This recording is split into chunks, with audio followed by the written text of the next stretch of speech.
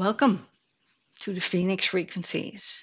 Can you change a perspective of a setback or a failure or an unfortunate event in your life? What if this setback, this unfortunate event, is actually a growth opportunity, an opportunity to overcome something what you didn't do before?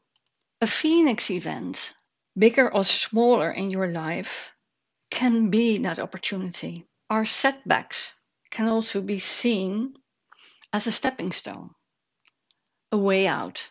But how many wake up calls do we need? Are you waiting for the right wake up call?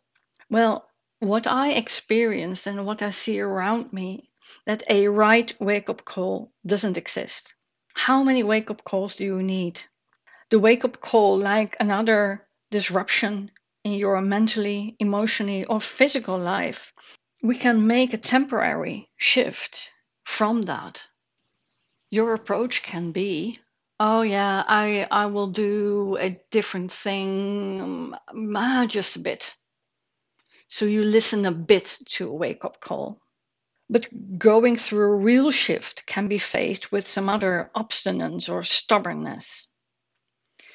So your wake up call can occur like an annoying voice or a judgment.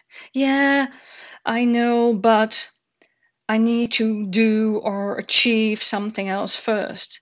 And if I'm there, then I will change. Really? Just be honest.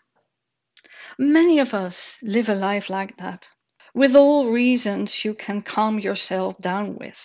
I could see in the fear for the unknown leading that to the death of my husband.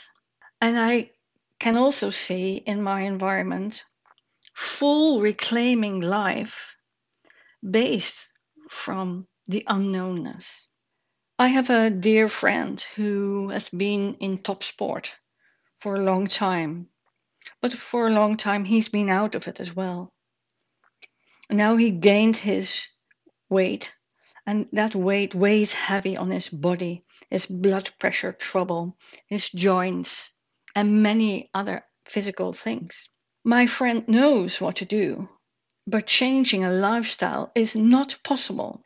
There are too many limiting beliefs in between the now and the then. I can't add the lifestyle my body needs. I never liked it. That is the response. The words you use for yourself to recognize a limiting belief are the words like, I never can do that. I always do this. I can't because, for example, I can't do this because it's a family condition. I am like this.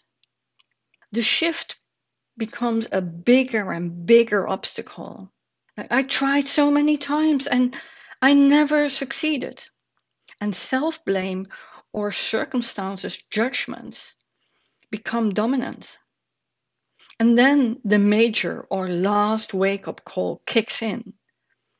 It's the ashes or the rising. What a gift! Although the pain of waking up can be severe, if you dare to add curiosity for a way out of it, the way out of the pain, things can be falling into places unexpectedly. So the obstacle becomes a gift. And I always can be transferred into I always thought I couldn't do it. And now I made a change.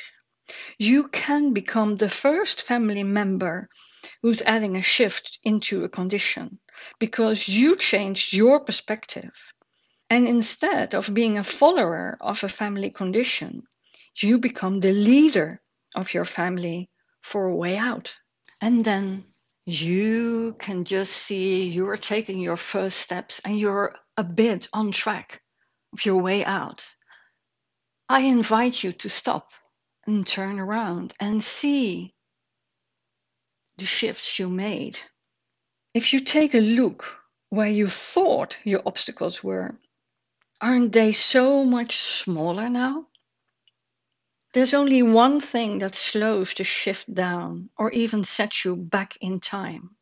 The real thing, what sets you back, or at least slows you down, is self blame and self judgment. Not even so much others, but the slowing down for yourself is within yourself. Words like, I should have taken on this shift earlier, and that would have saved me and others a lot of trouble. Well, maybe, but maybe you aren't ready yet, otherwise, you would have taken the steps before. Regret of the past isn't something you can correct the past with. The only thing what regret can support you with is if you use it as a stepping stone to confirm the shift you made. With the wisdom you have now, maybe you could or would chosen another different path. But the truth is you didn't. Now you're given a shift with a phoenix frequency, or you made a choice to transform your habitual patterns. Regret isn't a phoenix frequency. Gratitude, for example, is. Your setback, your misfortune becomes so much lighter. You are given a stepping stone to facilitate something new. And how uncomfortable or scary it might look now, losing a job or a partner, physical health struggle, financial or socially insecurity. If you continue your limiting beliefs with I never can, I always tried, but and the ifs, the only thing what doesn't exist is never.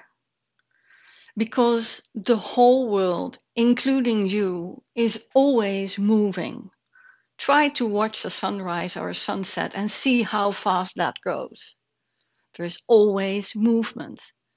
So you can't say the sun will never rise or set again. What is never in your life? Never is a limiting belief. But there's always a different attitude towards your setback possible. Another supporting frequency so you can rise. The question is, do you really want to? Or do you prefer never?